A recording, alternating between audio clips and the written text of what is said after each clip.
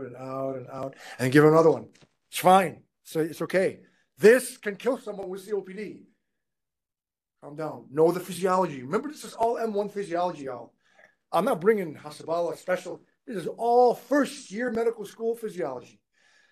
The difference between in my opinion, the fantastic doctors and the less than fantastic doctors are the ones that remember the physiology because we use it every day in the intensive care unit.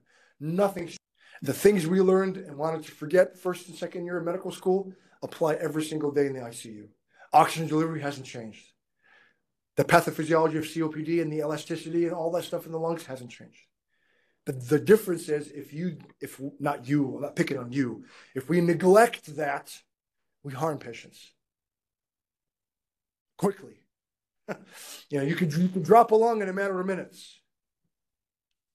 And why? Why did I do that? Well, because you're blowing them up. Because calm down, relax, don't panic, don't panic. So always just, if you can't figure out what's going on, disconnect the ventilator, disconnect them from the ventilator, bag them, and try to get their sats up, and then troubleshoot and call your tele-intensivist. Call them. Tell them I'm having difficulty with the ventilator. I can't. We're bagging them. Sats aren't coming up. Can you come in the room and kind of troubleshoot things with me? And if they ever give you trouble, you call me right away. And if I give you trouble, that's a big problem. I won't ever. I love when you guys call.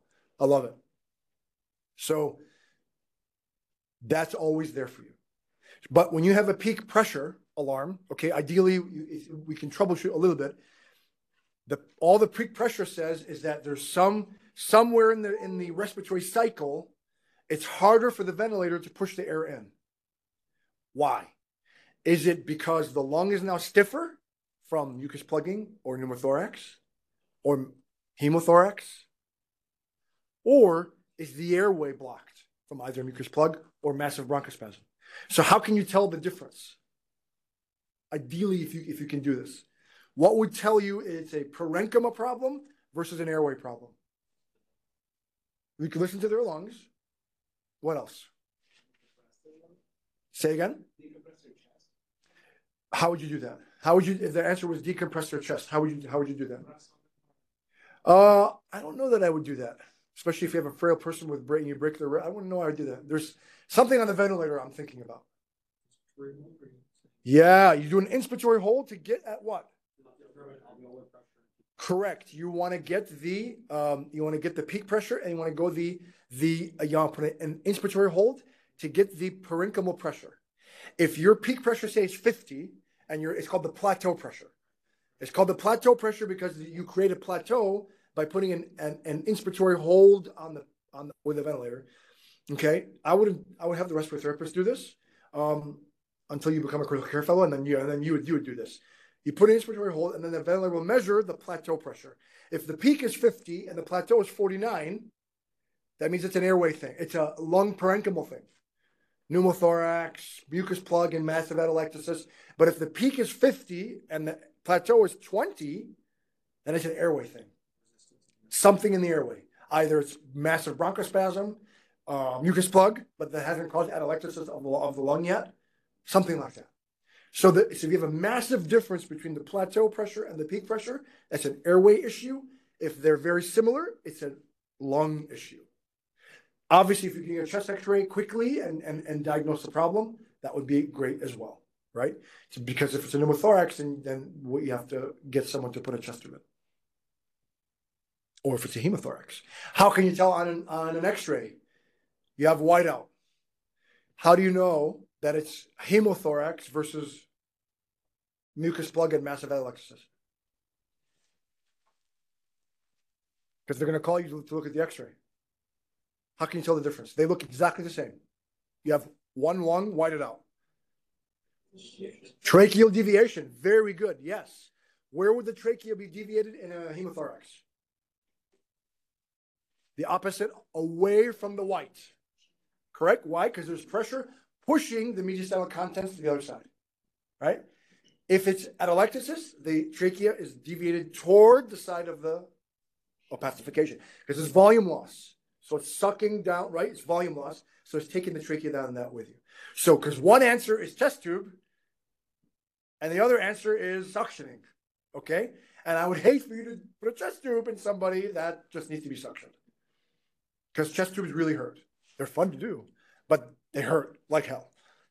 Because there's no unbarbaric way to put a chest tube in. That's why I love doing them. It's fantastic. You know, it fills the surgeon in me. I love it. You know, make an incision, and you go down with your thing, and you spread, and you poke through, and you spread, and then the air comes out, or if it's blood, the blood gushes out. I mean, it's fantastic. But it's the wrong answer if it's just mucus plugging, right? And you don't want to do that because now you've condemned the patient to a chest tube because because you can't tell the difference between atelectasis and hemothorax. So please don't let the heart patient get harmed because of very simple things like this, right? What other things? Man, we could have another whole lecture about ICU night issues. Just a very specific question, especially going off ventilation. With COPD patients that are very tight, you can have high peak pressures because they have the bronchospasm, bronchoconstriction. And correct. I know, like, in terms of treatment for that, I've seen, you know, of course, like your usual bronchodilators and then magnesium drips I've seen too. Do you have any other like tips in terms of somebody who's just a COPD that's really tight and they're hypoxic, have high peak pressures? Like, how would you approach a patient like that? That's a very good question. So the question is, with somebody with COPD that has a lot of bronchospasm, that has high peak pressures, what do you do? Sometimes it takes a long time for the bronchospasm to get to be relieved.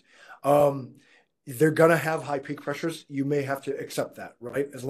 So we try to get the air, because a very high peak pressure sometimes can cause damage to the lung as well. And sometimes you just have to accept it, that I have to push a little bit harder to get the air into the lung. Magnesium drips, I've done magnesium drips for status asthmaticus, steroids, bronchodilators. If there's a viral infection that you can treat it. If there's a pneumonia, treat with pneumonia. Sometimes it just takes time. The other thing is, don't achieve perfection when it's not needed to be achieved. Meaning, if the saturation is 88% in a patient with long-standing COPD, that's perfectly fine. I've had patients in my pulmonary office walk into my office with a sat in the 60s, talking, wide awake. And they had no idea they were hypoxic. And then you put them on oxygen, and they just feel amazing how better they feel, right? So 88 in a patient with COPD is perfectly fine. You don't have to get 98. 88 is great, right? Sometimes we may have to accept hypoventilation and hypercapnia. That's permissive hypercapnia. We heard about that. We do it in the ARDS, sometimes in COPD. Sometimes I just can't. I'm not going to kill the lung to get the SAT to be where I think it should be. So just maybe I have to accept. Yeah, I have to accept this PCO2 150, right? And if the pH is low, then I get bicarbonate to help me get me to a pH of 7.15 or higher. So you'd start a drip too, just to kind of. Sometimes if they're so acidotic, right? I'd rather protect the lung from me. Okay, because I can do damage to the lung in a matter of hours, and I can really damage the lung and cause worsening systemic inflammation. So the point is not to stress the lung either by volume or by pressure, and so that may necessitate not ventilating all the way. And if they become very acidotic, then we just treat with bicarbonate. Thank you. Of course. I have a question off of Great question. Off of this question, do you ever, I don't know if this is ever done in the ICU or if it's maybe more suited to OR, lidocaine for bronchospasm? Is that ever something that's done? Like systemic lidocaine? Like, I guess, I don't know if they just spray it down. Usually I'll do lidocaine to prevent coughing during bronchoscopy.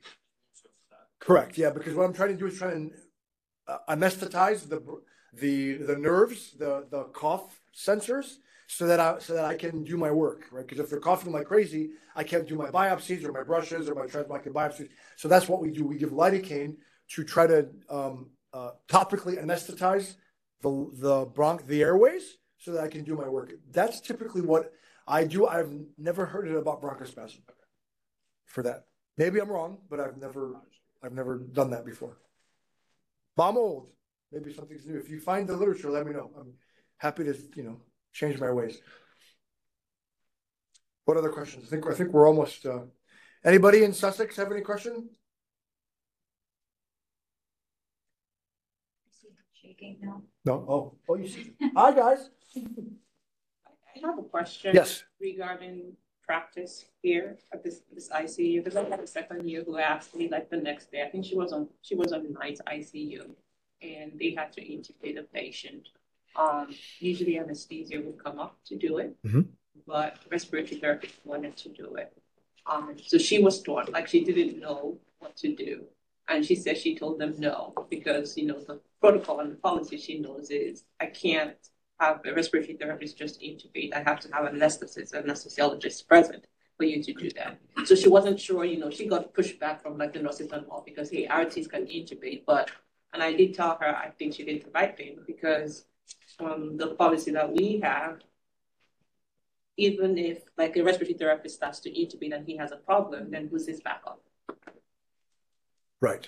So the question is about respiratory therapists and intubation. At night, because they have the numbers that they have to link up to. So there's usually that they pay let me intubate at night. Right. I think in some hospitals, respiratory therapists are allowed and credentialed to intubate. I think we're working on that here. Okay.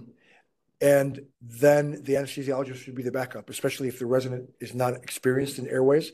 I mean, I've intubated hundreds over my career, and I know when to call an anesthesiologist when I'm not comfortable or I know that I'm getting into trouble. So I think if it's something that the respiratory therapist is competent and able to do it, I wouldn't necessarily mind.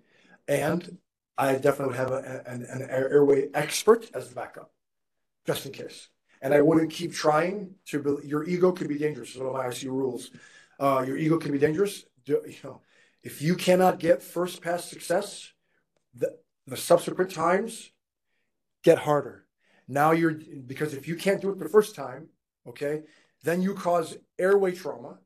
Now you have airway trauma and bleeding and swelling with hypoxia.